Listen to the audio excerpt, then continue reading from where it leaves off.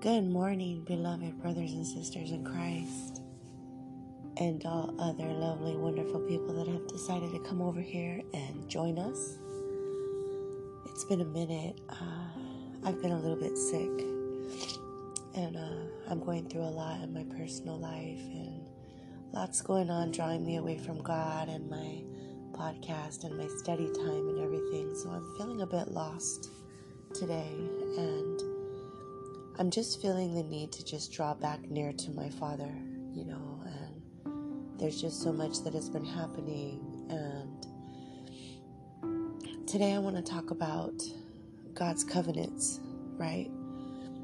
Because a lot of people don't understand the Old Testament. It's there to study and everything, but the New Testament brought a new covenant. So in the Bible, God makes covenants with his people, right? And each time it's different. And I think it's important to understand these things because of what's coming. I think it's really important. I watched something this morning of how the Pope, the current standing Pope or sitting, whatever the heck they call them, is saying that it is dangerous to think that you can have a relationship with the Lord Jesus outside of the mediation of the church, which is a lie from the pit of hell. We are the church. Do you see how they try to keep people under their own control, right? Because the Catholic Church is a money machine, right? They have the most beautiful parishioners, the most beautiful believers in that faith, and it's sad because they don't read their Bible themselves. They don't go to the source, right? They go to the Pope. They go to their fathers. They go to these people that don't even have good intentions for them. If they did, they would be turning them to Christ themselves. It is important to understand the power of Jesus, even in his name, for the times that are coming.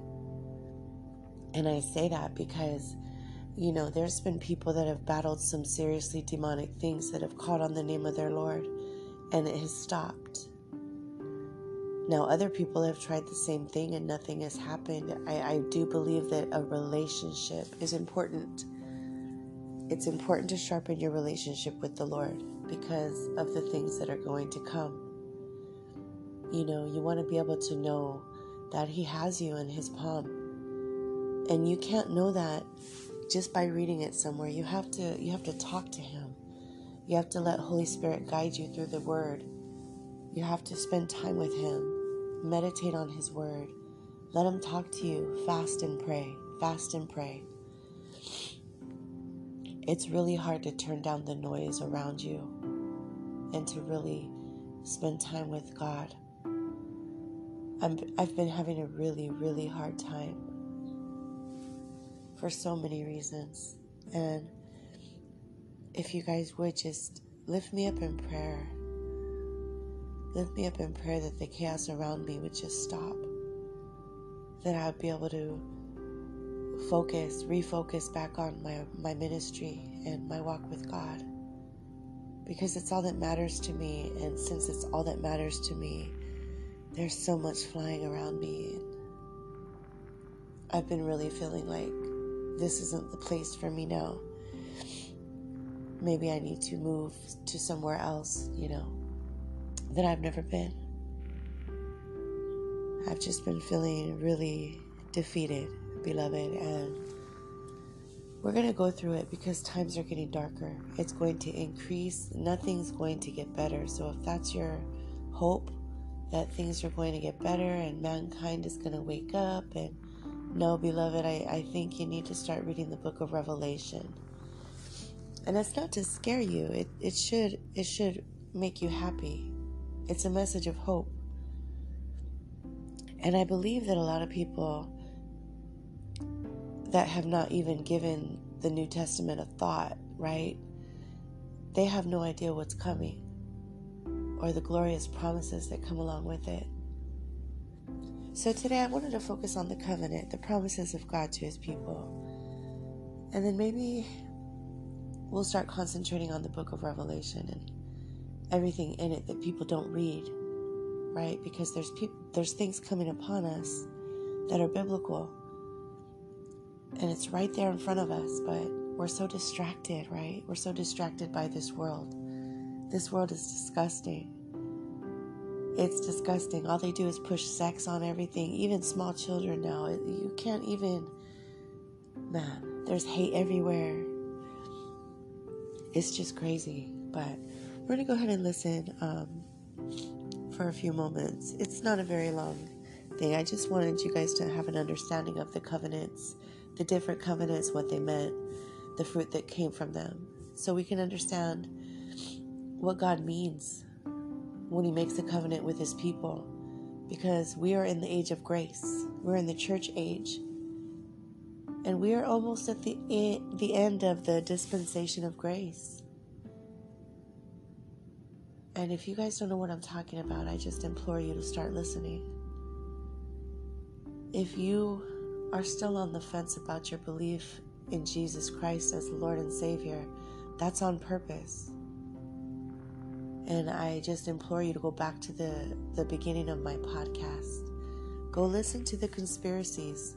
That's what started me. That God woke me up by having me dive down rabbit holes, by exposing Hollywood to me and what the industries were. And I was in the beauty industry. Before that, I was in the underground music scene. And the underground music scene woke me up to some things, as well as the beauty industry. And it really started waking me up to everything, and how everything was designed to basically keep us distracted, and so that we wouldn't find out the truth, and so that it would come upon us, right? Like a thief in the night. Anyways, beloved, grab some coffee. Got about 8 minutes. And just, really ponder today. I really want you to draw near to God and ask him to show you how to build and strengthen your relationship with the Lord Jesus for things to come upon you. You're going to want to be able to call on his name. And you're going to want to be able to call on his name with that complete faith that he hears you and that he will show up, because he never leaves you nor forsakes you. I pray that God opens your eyes and ears to receive the message that he has for you today. And I pray that it helps to strengthen your walk with God today. Here we go. Do you know what a covenant is? A covenant is a contract or an agreement. In the Bible, covenants are made between God and his people. There are 8 covenants in the Bible. Understanding these covenants is the key to understanding the entire meta-narrative of God's purposes and ultimate will for his people. Let's take a look. The Edenic covenant. The key word here is the word rule. In Genesis 2:15, right after God had created man, he put him in the garden and told him to care for it. From the very beginning, God's eternal purpose for man was to rule and enjoy him forever. Psalm 8 says, "You make him to rule over the works of your hands. You've put all things under his feet." David was saying, you've made something from nothing. You're powerful, and you've made man ruler over your creation to show your glory. But man rebelled and forsook his position. We all know the story. Adam ate from the tree that God told him not to eat and brought sin into the world. Let me pause this, brothers and sisters. So the original lie Satan told us, right, was that, we're not going to die. He just doesn't want you to be like him. God just doesn't want you to be like God, right? So the original lie in the garden to mankind was, if you do this, you'll be like God, right? Oh, no, you're like God. And that's the same lie that they're pushing on people now, telling you that you're gods, that you're little g gods, that you're born of a God, so you are a God. Like, there's a lot of new age stuff being pushed, and if you're not familiar with it, you're going to fall for it. So be very careful with who you're listening to. Listen to the words. Don't be so quick to sign up for a belief system of things you don't understand. The penalty for sin was death, because God would not let man live eternally in his sin. So man lost it. We will need a second Adam to reclaim God's original purpose for man to rule, but only after he redeems man from his sin. Which brings us to the next covenant. Number 2 is the Adamic covenant. The chief word here is the word redemption. So because of Adam's sin, God curses man, animals, and the earth so it will yearn for his redemption. So immediately after sin occurs, God tells us how he will deal with it. Genesis 3:15, God reveals his unconditional covenant and his curse upon the serpent by saying, I will put enmity between you and your seed, meaning Satan, and the woman's seed, meaning Jesus. He will crush your head and you will strike his heel. Satan will inflict minor damage on Christ through crucifixion. Let me pause that another time, brothers and sisters. So did you catch that? I would put enmity between you and the woman's seed. Do you see that? The woman's seed. Now, Satan knew in the garden that women don't carry seed. We don't have a seed, right? So Satan knew when God said that to him in the garden that there was going to be a birth that did not require a male and a female together, but it was going to be supernatural. That's how Satan, that's how much smarter he is than us. He is clever. And the minute you forget that is the minute he starts to take you over. You have to remember how smart he is. You have to remember that he knows how to manipulate and maneuver words around you and situations. And you have to be smart. So that, yeah, the original lie in the garden was that you'll be like gods, right? And then Satan also knew in the garden that God was going to create a birth supernaturally, that with the seed of a woman that didn't exist. So that's how he knew. And that's how he was able to come up with all of these child mother worship before Jesus was born, Semiramis and Ishtar and all these other cultural names that they have. It's all mother-child worship. Why? To draw from the worship of your Lord and Savior, Jesus Christ. Let's continue. But Christ will inflict major damage on Satan by defeating the curse of death. Jesus is the only one who can accomplish this because he will be born of the Holy Spirit, incarnated, going around the curse, born without man's sin. As time went on, man's newfound sin deteriorated into a sick and depraved wasteland of evil until every intent and thought on his heart was wicked. And God said, I will wipe from the face of the earth the human race I have created. And that took place in Genesis 6, verse 7. Number 3 is called the Noahic covenant. The key word here is the word restraint. This covenant shows an attribute of God that we can be grateful for, and that is his restraint. For instead of blotting out the entire human race, he preserved Noah and all the animals in the ark and restrained his wrath, partly because of his mercy, but also partly because of his covenants, which he cannot change. Then in Genesis 8:21, God makes a covenant that he will never again destroy all living creatures, and gave Noah and the earth the rainbow as a sign of that covenant promise. But man would soon turn back to sin in an effort to make a name for himself at the Tower of Babel, where we see the introduction of other gods. So God scattered them among the nations to begin a new nation for himself. And that's how our fourth covenant is called the Abraham. Let me pause that. That's how the language is changed, right?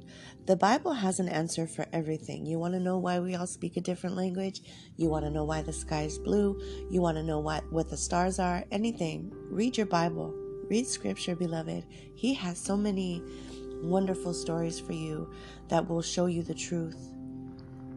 And all you need is Holy Spirit to help you gain understanding. I don't care how many degrees you have. I don't care if you went to college for 18 years. If you don't have Holy Spirit, you're not going to understand scripture. It's that simple. This is something that's supernatural. Only God can assist you. Only Holy Spirit can assist you in understanding. Let's continue. Sorry, I can't help it. I just get excited and I have to pause it to speak. I don't even have a plan here, beloved. I let the Spirit guide me. Let's continue. Abrahamic covenant. The key word here is the word restore. In Genesis 12, 1, 2, and 3, God chooses one man through whom he will restore his people to himself, Abraham.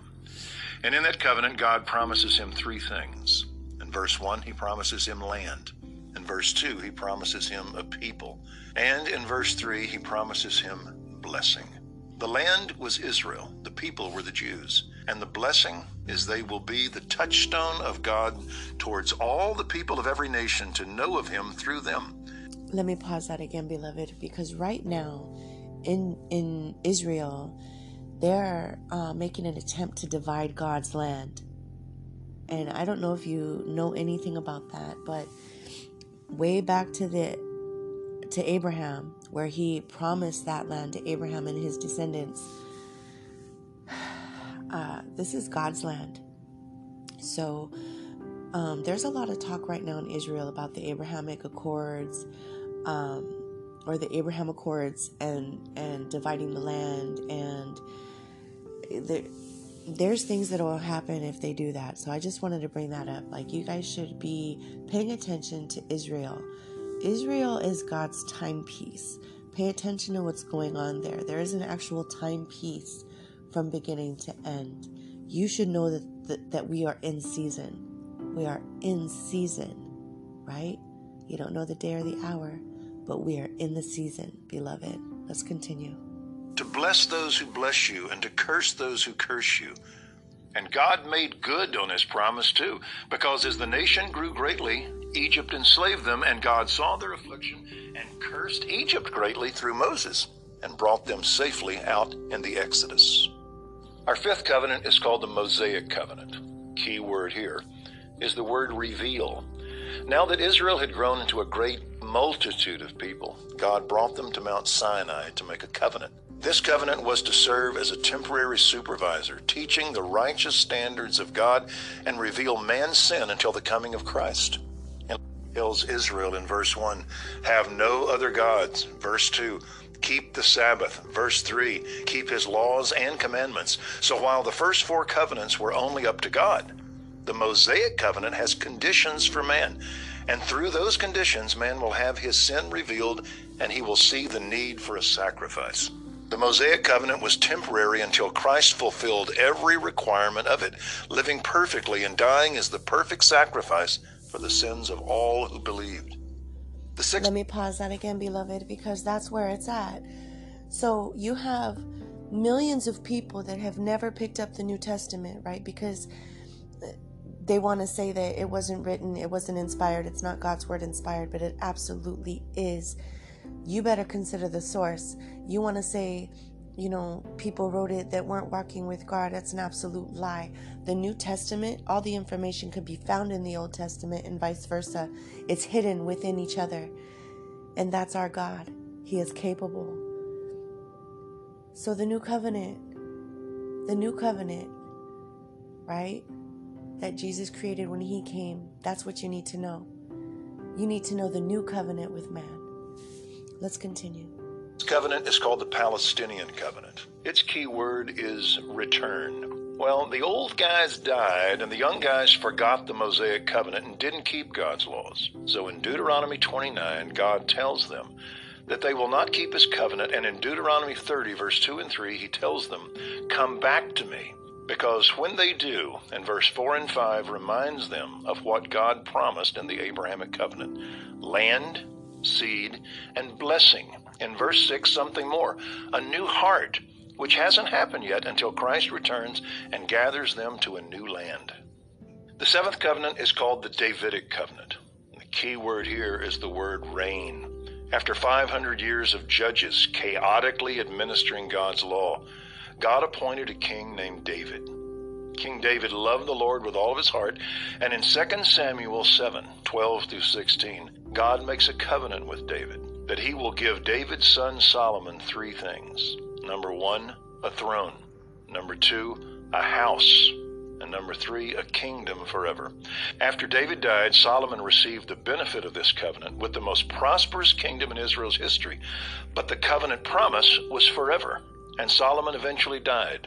So this covenant had a second meaning, to reveal David's greater son of another nature, Jesus Christ, who would be from David's royal line 490 years later.